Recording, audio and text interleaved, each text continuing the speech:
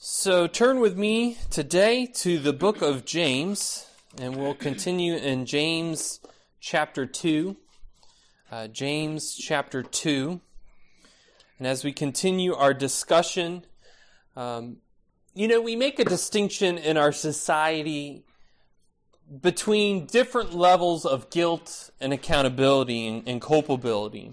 And so the easiest example of this for us to probably understand is that of murder. Right? We make distinctions in our society about different levels of murder. We do make a distinction between the person who has a willful premeditation, right, planning out of someone's murder, and between the person who accidentally kills someone. Right? So maybe it's a matter of they didn't intend to kill that person, but it happened. And we might attribute to them some crime if there was great negligence involved. Right? If you're texting on your phone and you get into an accident and kill someone else, you'll probably be, you may be charged with manslaughter because you know that you're not supposed to text on your phone. It's a crime to do so when you're driving. It's a dangerous thing to do. And so, even in that, right, there might be culpability to your action. But again, we make distinctions. The person who has an emotional overreaction, a great flash of anger, we may not charge the same way as someone who, again, plans it out, premeditates it, purposes the death of someone else. And it makes good sense to do this, right? Because there is a difference between an accident and an intentional act of hate. Indeed, in the law of Moses, God made such distinctions. Where do we get our distinctions from? I would say that it probably stems right from what God himself spoke in the law of Moses. We know that in the law, God establishes cities of refuge. These were places that people could run to, could go to, and live in for a certain period of time if they had accidentally done something like an accidental murder, and they were worried or concerned that someone might take vengeance out upon them for the blood that they shed. God says, for instance, in Numbers 35, 20 to 24, we kind of see this. Numbers 35, 20 to 24, he says, and if he pushed him, that is the person who commits this action, right? And if he pushed him out of hatred or hurled something at him, lying in wait so that he died, or in enmity struck him down with his hand so that he died, and then he who struck the blow shall be put to death. He is a murderer, right? That's a distinction. The avenger of blood shall put the murderer to death when he meets him. But if he pushed him suddenly without enmity, or hurled anything, or on him without lying in wait, or used a stone that could cause death, and without seeing him dropped it on him, so that he died, though he was not his enemy and did not seek his harm, then the congregation shall judge between the manslayer and the avenger of blood in accordance with these rules.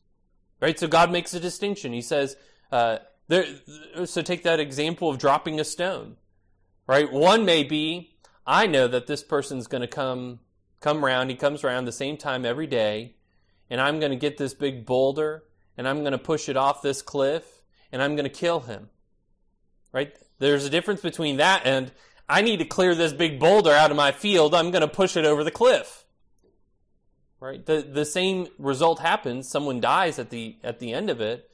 But the intention behind it is very different, right? And God says that matters, that we make a distinction between that. But while we may make a distinction between murder and an accidental killing, we cannot make a distinction between sin and sin. This is to say that sin is sin. Sin is never not sin, right? So when we commit a sin, we are sinning, and we cannot abrogate that. We cannot lessen it. We cannot unmake that a sin, which is a lot of poor grammar right there, what I just said. So sorry about that. We can't unmake it sin. As we see in our passage today, to sin in one way is to really break the law of God entirely. For there is one lawgiver, and he gives all the law. So our passage today continues on from the prior, from what we see in verses 1 through 7. So we'll actually go ahead and read verses 1 all the way down through 13, because I want us to kind of see the context again. But as we continue our discussion, we're continuing on this issue of the sin of partiality, or the sin of showing favoritism. And I want us to see today in our passage that we are to walk in obedience to the law of liberty. We are to walk in obedience to the law of liberty. And so let us read the scripture out of the book of James, chapter 2, starting in verse 1. My brothers, show no partiality as you hold the faith in our Lord Jesus Christ, the Lord of glory.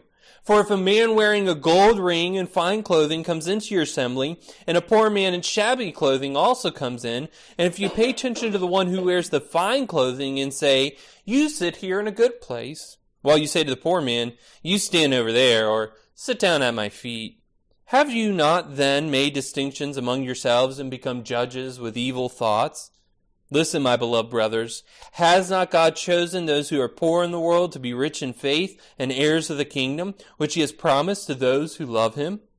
But you have dishonored the poor man. Are not the rich ones the ones who oppress you and the ones who drag you into court? Are they not the ones who blaspheme the honorable name by which you are called? And if you really fulfill the royal law according to the scripture, you shall love your neighbor as yourself, you are doing well. But if you show partiality, you are committing sin and are convicted by the law as transgressors. For whoever keeps the whole law but fails in one point has become guilty of it all. For he who said, do not commit adultery, also said, do not murder. If you do not commit adultery but do murder, you have become a transgressor of the law. So speak and so act as those who are to be judged under the law of liberty.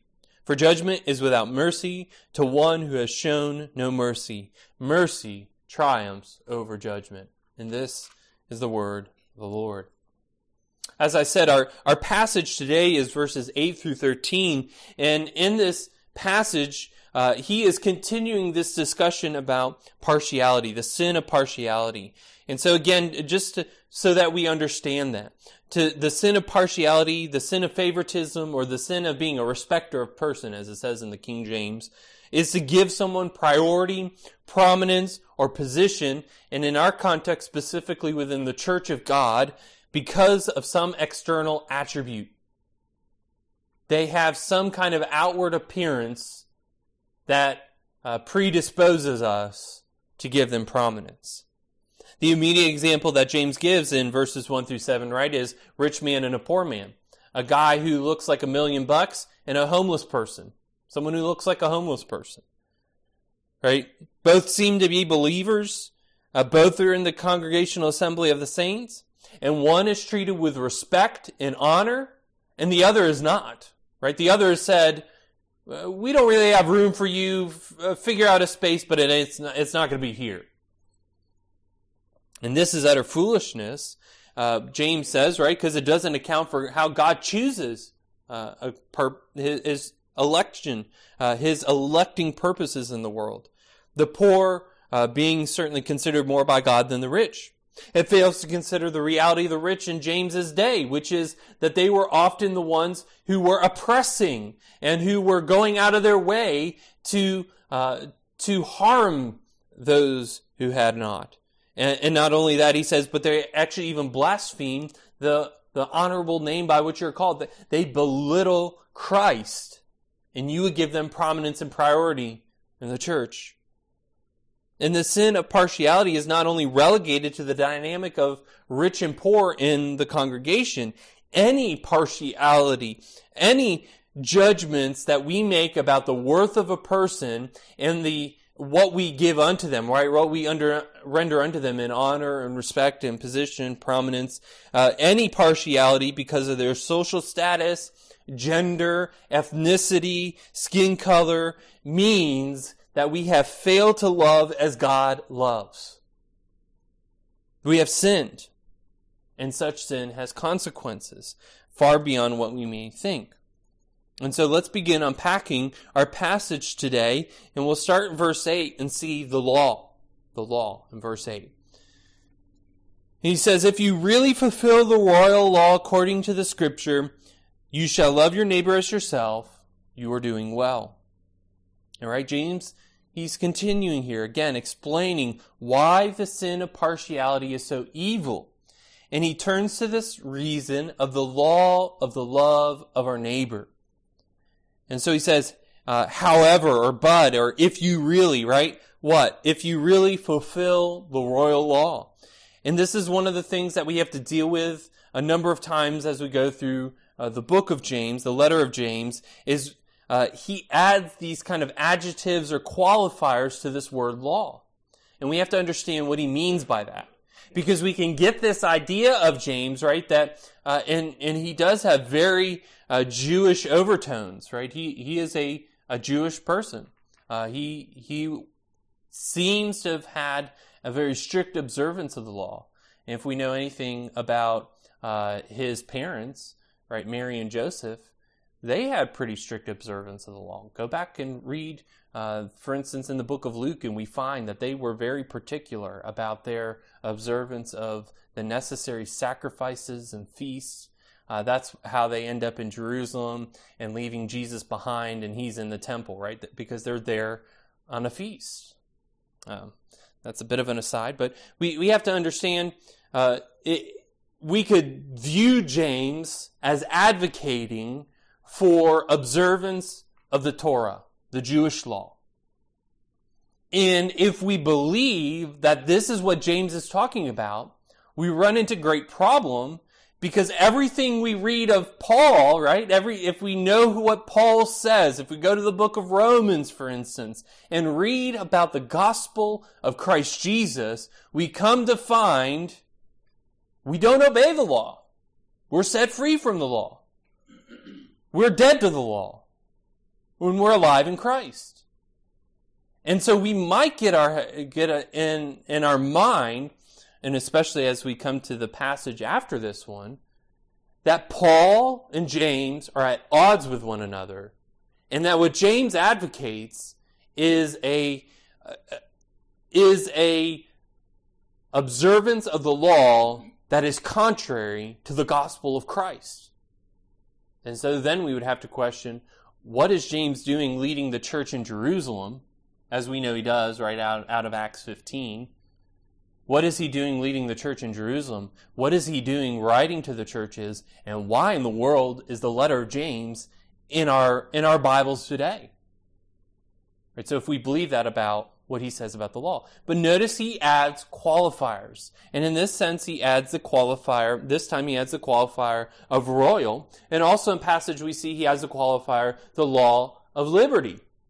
So when we see this word law, we have to understand it's not exactly the law of Moses.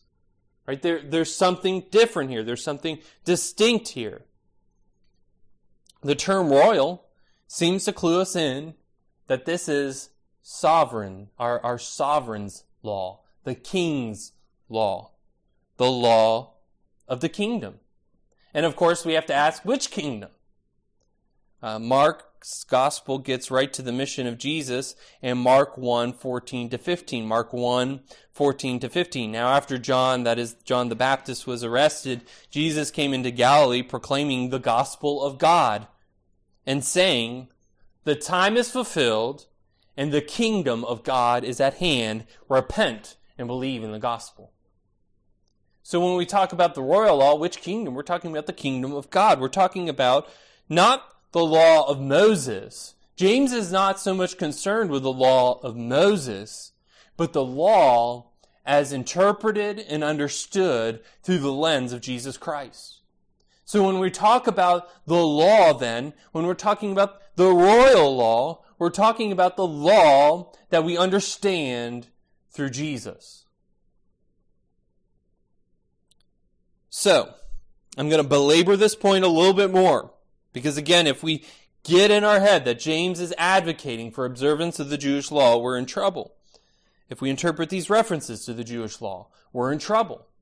If we're only thinking that James is saying, follow the law of Moses, we're in trouble. Because then he becomes a Judaizer, which Paul vehemently opposes.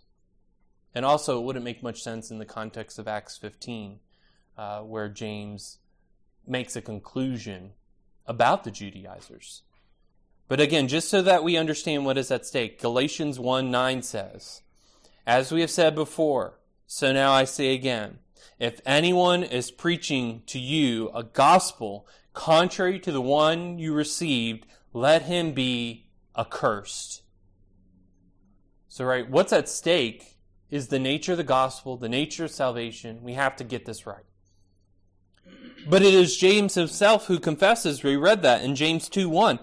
"My brothers, show no partiality as you hold the faith in our Lord Jesus Christ, the Lord of glory." Right? James knows that in Christ Jesus, the law is modified. It's changed.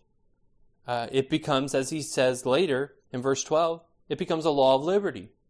It's the royal law because it's given by the king. And who is the king? Jesus. There you go, Sunday school answer time. That was a softball one for you. Right?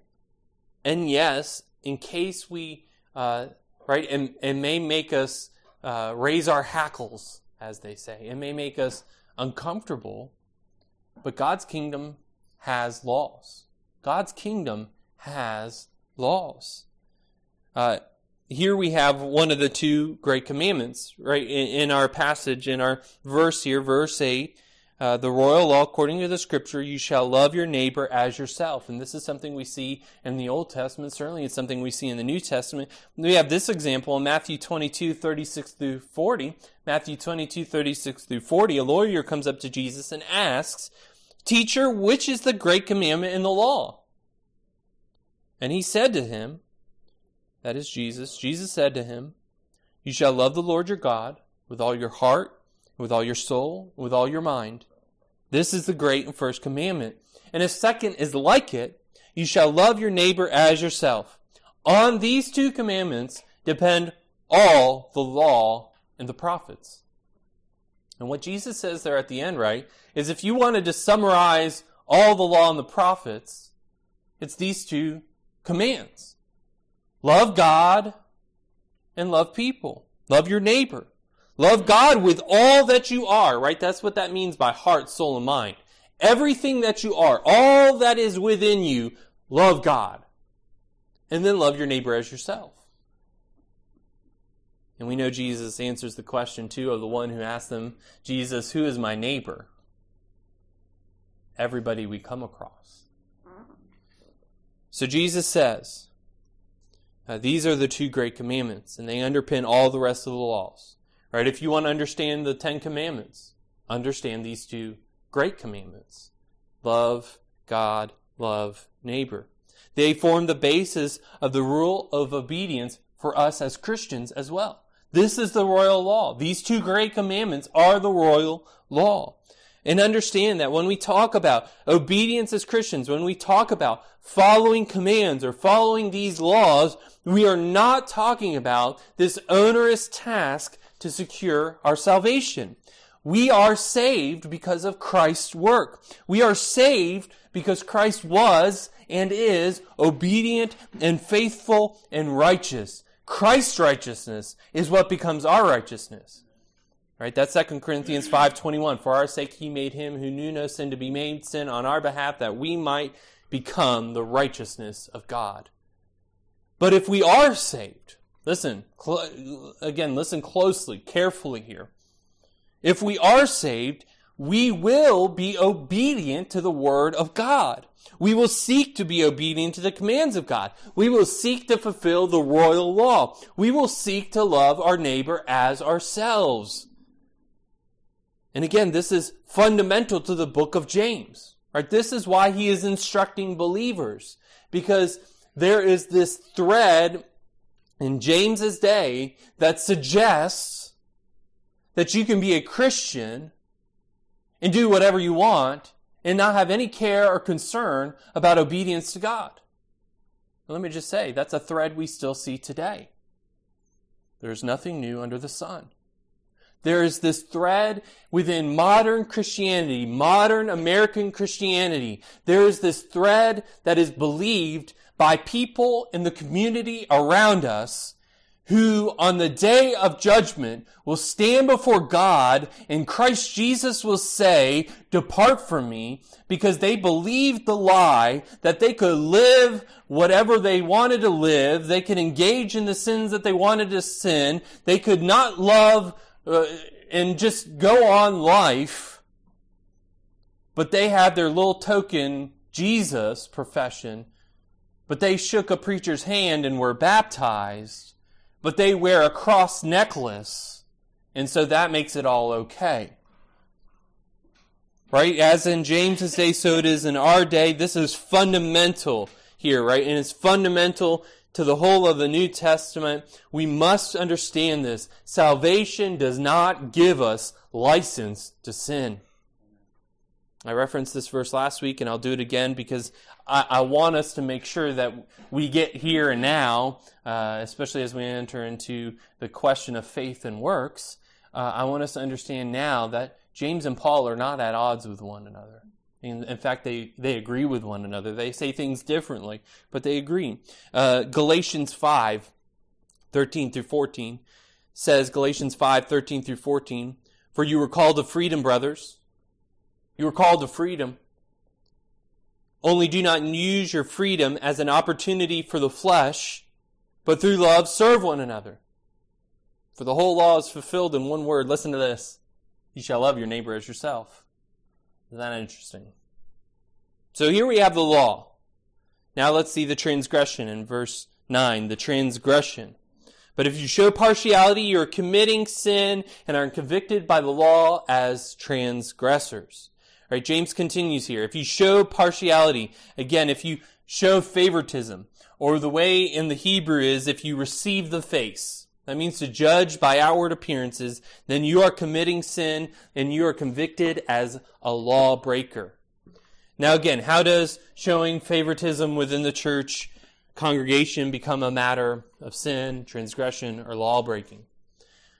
Well, if the King's law says that we love our neighbors as we love ourselves, then don't we sin when we elevate one person over another? Is this what we would do for ourselves? Would we want someone else to show partiality to not us? Right? Think about that for a moment. I know that's a complex way of saying it, but think about it. Would we want someone else to be elevated above us in prominence or priority? Would we want the whole of the church's attention to be given to someone else and not us? No. And there's probably an issue of pride there too. Probably an issue that we ought confess. If we were a poor man in a congregation and a rich man came in and they said, "Get out of that seat, we're giving it to the rich man," how do we think we would feel? You commit sin when you judge someone by their outward appearance and by what maybe they can do for you and give them priority over the lesser brother or sister in Christ. And let's make this real within the context of the church, something that really took place within the context of the church. Is it loving to tell a black brother or sister in Christ to step out of the way, sit in the back, go elsewhere because we need room for the white Christian? Again, I'm not saying that's something that's happened in our congregation, but I am saying that is something real that has happened in the history of the church. Is it loving to denigrate a person because of the color of their skin? That's a stain upon the history of the church. That's a stain upon denominations who advocated for that way of life, for favoring one race over another. And here's the challenge for us today. What partiality are we blind to? Because it's easy to look back on prior generations and see their sins in full color and see their sins in all that they do. It's much harder to look upon ourselves and see our own sins. Who have we failed to show love because we elevated someone else who had a better outward appearance? And may God show us such sinful patterns that we would quickly repent. And listen, in this I'm suggesting that we may have blind spots. We may have blind spots. We may be ignorant of the ways in which we prioritize one group of people over another. And we must ward against such within our own congregation. There may be people who come in who by worldly standards are very prominent in the world around us. And we may be tempted to give them prominence within the church solely because of their prominence in the world. But we have to realize, as one commentator says, is that love for the neighbor requires that the poor be given as much respect and attention as the well-dressed and prominent. Right, we can substitute the poor for any class of person. Love for our neighbor is love for all. It requires that we love all. The royal law says we love without distinguishment, without partiality. And indeed, is this not something of the reality that Jesus gives us in the parable of the Good Samaritan? Right? In the parable of the Good Samaritan, we expect this one, the Samaritan, well, he's of an other class, and he's someone we wouldn't even want to touch or have time with. And yet he's the one showing love. Not the priest, not the pastor, right? Not the religious person, not the good Jew, the Samaritan. The royal law says we love everyone, and love for neighbor doesn't give us a pass because of who we are or who they are. And if you show partiality, church, you have sinned. Right? That's what he says there. James is very clear. If you show partiality, you are committing sin. And not only that, he says, and are convicted. What's that? That's a legal term, right? Convicted. He's saying you're convicted under the law. And not only that, you're convicted by the law as transgressors. And that's an important word too. Because to be a transgressor is to be a lawbreaker. That's the worst. Right? We can, for instance, in our society, again, we make distinctions between someone who breaks the law kind of accidentally or those who break it intentionally. And we might give a pass to somebody who breaks something accidentally, right? The officer who pulls you over for speeding may give you just a warning and say, watch your speed next time, be careful, and go on your way, right? He may show mercy. But for instance, if you're out here in front of the school, during the school zone, with the lights flashing, right, warning you that to slow down, with the cop in the middle of the median with his lights on, again as a warning, slow down, and you go speeding through, do you think that that cop is going to have any mercy on you? I say not. And part of it there too is even, right, what's the consequence of that speeding? If you're going 10 over and they pull you over, you're driving safe going 10 over, they pull you over, they'll probably give you a warning.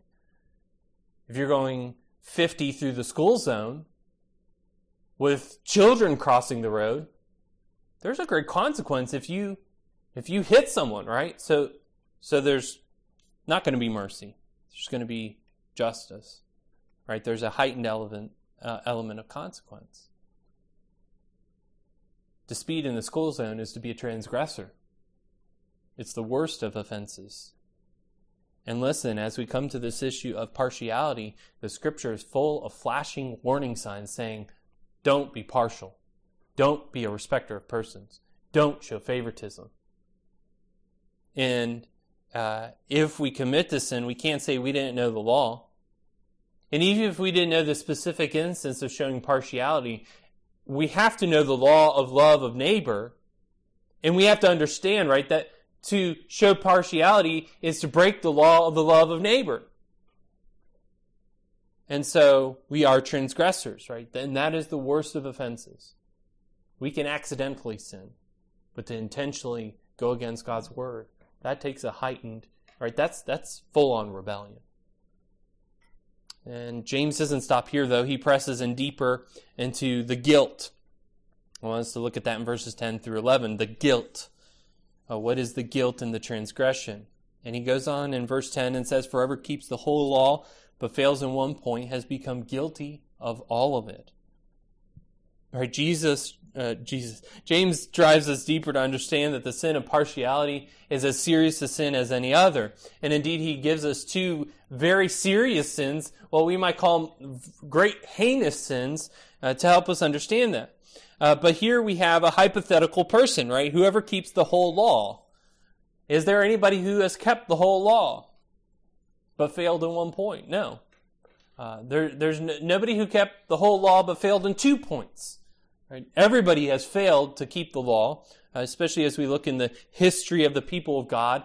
Even the great heroes, right? Even King David, he failed in both of the sins that James will list. But he says here, if there was this hypothetical person who kept the whole law but failed in 1 point, he says even this person has been guilty of all of the law. And so we understand that the law is a unity. The law is a unity.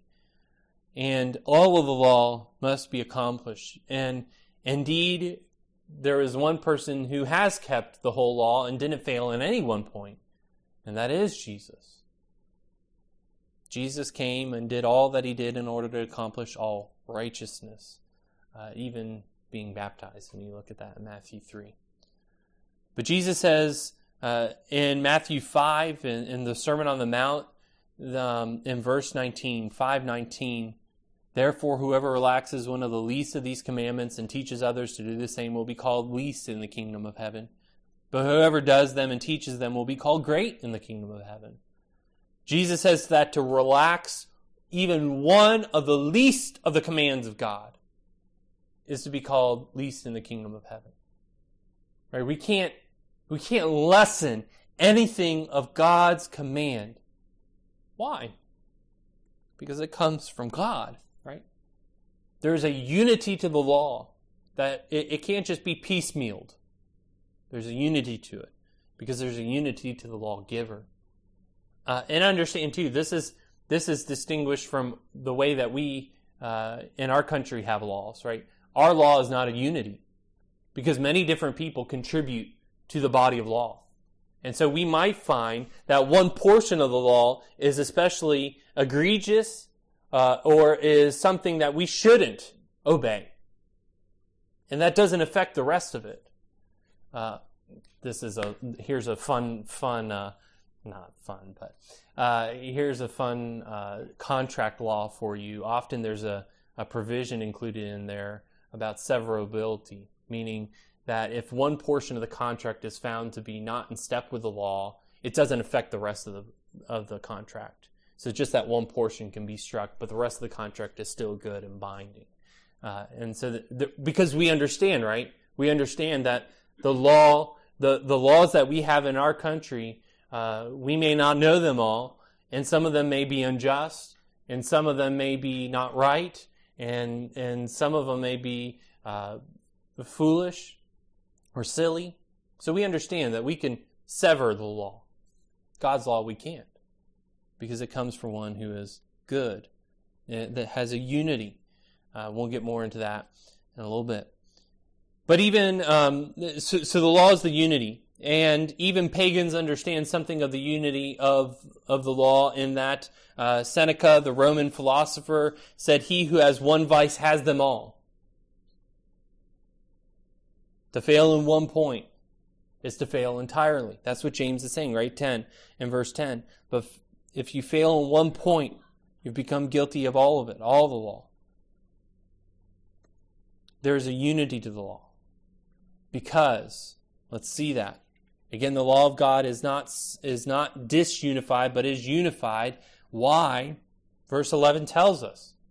For he who said, do not commit adultery, also said, do not murder. If you do not commit adultery, but do murder, you have become a transgressor of the law. To fail one law is to be guilty of them all, because you have failed the one lawgiver. If it is true that God is holy and righteous and good, then all that he speaks is thus. And listen, understand, if he is God, if he is sovereign Lord, then we must listen to all that he says. Or we don't get to decide which laws of the sovereign Lord are to be kept or not. As Paul writes, Romans 7:12,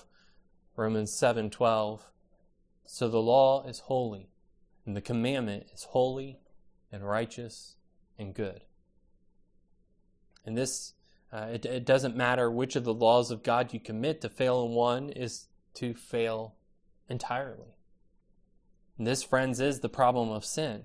The issue is not that we sin here or there, right? The issue is not that we have little problems of sin in this one area, but we're good in another area. The issue is that we sin. The problem is that we are a sinner. You have failed God. And as you have disobeyed even one of the littlest of God's commands, you have rebelled against His reign and rule. To fail Him in one area is to fail Him.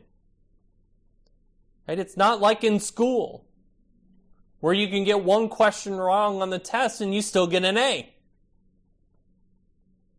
To get one of God's laws wrong is to fail. As I sometimes like to say, D's get degrees, not in the kingdom of God. You have failed God.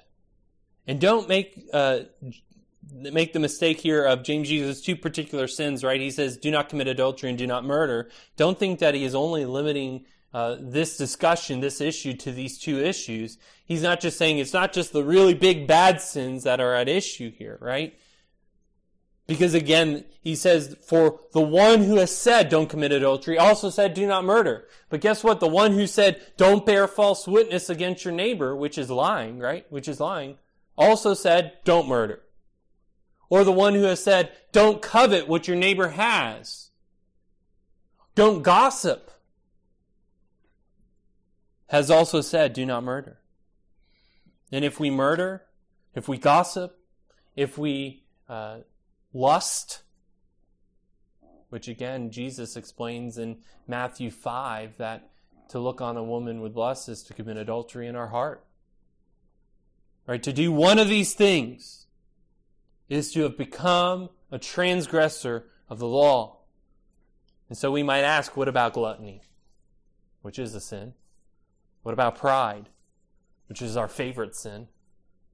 Maybe not your favorite sin, probably your favorite sin. Or what about your favorite sin?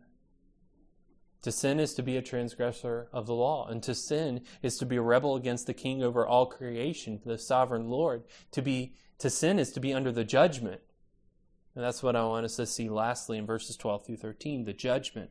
And so he says, right? This is a conclusion. So speak and so act. And the Greek construction, the Greek grammar here of these words is, it's a present word, present verb with continuing action. And so in other words, he's saying something like, keep on speaking and keep on acting. Keep doing these things. Understand, live in light of this truth.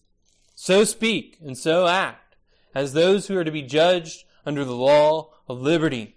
And again, this law of liberty, we're to understand this. This is the law as interpreted and expounded upon by Jesus. This is the royal law, the law of the kingdom of God. We outlive, James writes, as ones who are to be judged. And remember, we will all face God. Paul writes in 2 Corinthians 5:10, 2 Corinthians 5:10, for we must all appear before the judgment seat of Christ, so that each one may receive what is due for what he has done in the body, whether good or evil. Listen, brothers and sisters in Christ, you will not suffer the final judgment. You will not suffer being cast away from the good presence of God under his holy wrath for all eternity. But also, don't think that doesn't mean you won't have some judgment, some accountability, that you won't have to answer for what you have done with your life. Be prepared to be judged by the law of liberty. Be prepared to receive what is due you for what you have done in the body. Again, Paul writes in Romans 14, verses 10 through 12. Romans 14, 10 through 12. Why do you pass judgment on your brother? Or you, why do you despise your brother? For we will all stand before the judgment seat of God. For it is written, As I live, says the Lord, every knee shall bow to me, and every tongue shall confess to God. So then each of us will give an account of himself to God. Oh, don't forget how the author of Hebrews exhorts us in Hebrews 13, verse 17. Hebrews 13, 17. Obey your leaders and submit to them, for they are keeping watch over your souls as those who will have to give an account. Let them do this with joy and not with groaning, for that would be of no advantage to you. Contrary to what may be popular in so many circles among those who profess to be Christians, God does care what you do. He does care about your obedience. He commands, and he expects you to obey his commands. And so he says, James concludes, for judgment is without mercy to one who has shown no mercy. Mercy triumphs over judgment. And we are to understand this mercy is not as in a legal sense of withholding something, withholding judgment for someone. But he's saying, for judgment is without mercy to the one who has shown no mercy. Being shown mercy is to show love, to show compassion. And if you show partiality, you're not showing love. You're not showing mercy or charity. For the one who has failed to love, there will be no compassionate mercy shown. There will only be the expectation of full and just judgment. And so as James finishes his argument about the sin of partiality, he points to this reality that of what sin is, that at its root, this sin of partiality, this sin of favoritism, is a failure to love. It's a sinful hatred. The one who elevates and gives priority to one person at the expense of another, whether because of wealth or social status, race or class, fails to love their neighbor. And as he has argued, to fail in one point of the law, to fail to obey one of the commands of God, is to break the entirety. It's to fail to the entirety.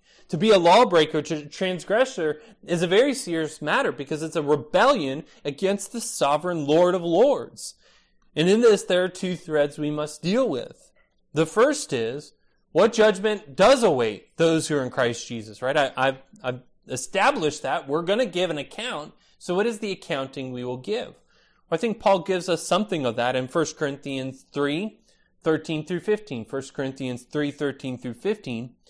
Each one's work will become manifest, for the day will disclose it, the day being the day of the Lord, the day of judgment, because it will be revealed by fire, and the fire will test what sort of work each one has done. If the work that anyone has built on the foundation survives, he will receive a reward. If anyone's work is burned up, he will suffer loss, though he himself will be saved, but only as through fire. Right? The scripture tells us that there are those whose works are built of straw and stubble, and they are saved. Right? They are true believers. But they will receive no reward from their God in heaven for their works. They will survive singed. Brothers and sisters in Christ, don't let the world tell you differently. You will stand and give an account before your God. Your disobedience and your obedience will be highlighted in the court of heaven. And if you are in Christ, if you've truly believed, if you confessed Christ, you don't fear the final judgment. Right? We don't have a spirit of fear. But we have the spirit of adoption that causes us to cry out, Abba, Father. You don't fear the fires of hell because you're not saved by your works. You're saved by Christ's work. Don't miss that important distinction. Don't miss what James instructs us here. Sin has consequence, even if it's not a final consequence, right? Even if it's not final judgment, sin still has consequence. If you are an object of God's mercy, He will show His goodness and glory in you. If you have been a beneficiary of the compassion of God, then that is the hope you hold to, not your works. Right? As James says at the end of verse 13, mercy triumphs over judgment.